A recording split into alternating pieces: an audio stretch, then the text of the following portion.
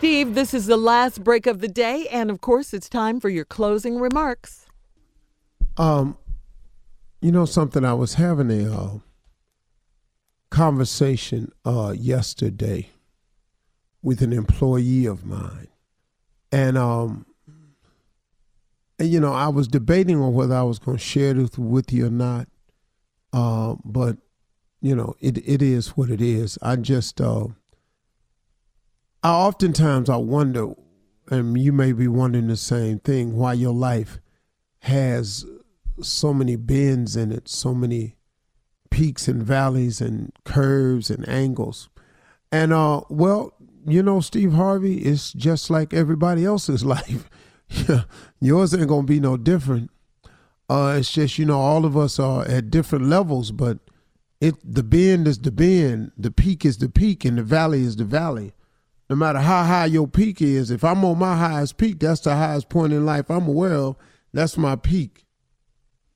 I was talking with an employee, and he had a friend with him, and he was up taking a tour of the lot and stuff. And he stood there and he said, "Wow, oh man, Steve Harvey, man, I've always wanted to meet you, man. It's such an honor, sir." He's a young guy, about 24, real respectful. He said, "It's such an honor to meet you, sir. Man, I wish my mom could see me talking to you." I said, "That's good, man." I said, "Let's take a picture, man, so your mom know you was with me."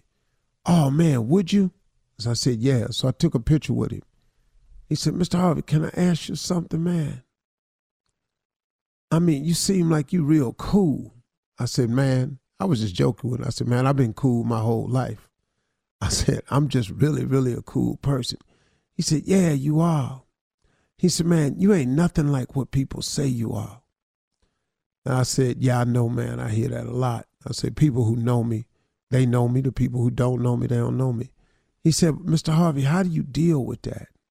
How do you let all these people just say all the things they saying about you?" And I want to not say this for me, but I want to say this to all of you, for all of you out there who experience haters on whatever level your life is, because we all got them. All you got to do is be about something, and here they come. All you got to do is try to improve your lot in life, and here they come. All you got to do is want more on your job than what everybody else, and here they come. All you got to do is get in a relationship that they don't have, and here they come.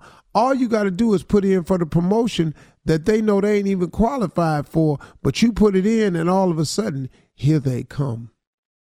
The reasons for haters can go on and on and on. But the young man asked me, said, "How do you deal with that?"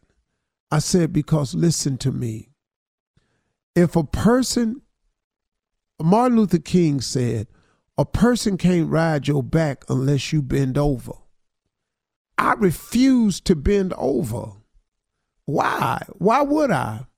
I said, and another thing, young man, these people, and it's not that many from my standpoint. It may be, man, they just be talking about you, but really, in the total scheme of things, y'all, your haters ain't that many. It's that they just loud. They just loud.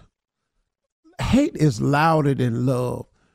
But who you are, what God has done for you, where God is taking you, what God provides with you is way bigger than a couple of notes from some haters who don't even have the courage to share their name with you because they got a fake page. They don't even have the guts to put their picture on it. They just a name. So I said, young man, I said, it don't really faze me that way. I said, I don't give anybody that much power over me. I said, how would I allow these people to break me when these people didn't make me? He said, wow, man, you really feel that way. He said, man, because I was expecting to meet you and I thought you was going to be down and depressed because, you know, a lot of stuff been happening, man. That whole thing with that interview you did with that lady on your show, you know, I know who it was he was talking about, but I don't want to care to bring that up. So he was just saying all that stuff. And now, man, people don't want to hear what you got to say about sleeping. He said, so Mr. Harvey, let me ask you this. Do you really think You can't get rich sleeping 8 hours? I said, well, son, let me help you understand something. He said, but Mr. Harvey, they say, this one was funny. He said, Mr. Harvey, they say that you rather choose wealth over health. I said, no, I'd rather be healthy any day. But if you don't get 8 hours, you're not going to be healthy, Mr. Harvey. I said, son, I know a lot of people that sleep 8 hours and they sick. I said, so son, listen to me, man. Don't let people shape your mind with 30-second sound bites. I said, you can go get all the sleep you want. I said, you can sleep 8 hours. You can sleep 10 hours. I said, man, go on and do you. I say, but if you could get rich like that, I said, man, just write a book because it would help a lot of people. He said, but Mr. Harvey, somebody said Oprah Winfrey says she get 8 hours sleep. I said, well, son, Oprah Winfrey ain't rich. Oprah Winfrey's not rich. She's wealthy. She got money coming in while she sleep. For those of us that are rich, that are in the constant grind and hustle to remain rich, because rich is as fleeting as it is, as you spend it. I said, it just takes a little bit longer, son. I said, hey, man, don't let a lot of people shape who you are. Get focused on who you are.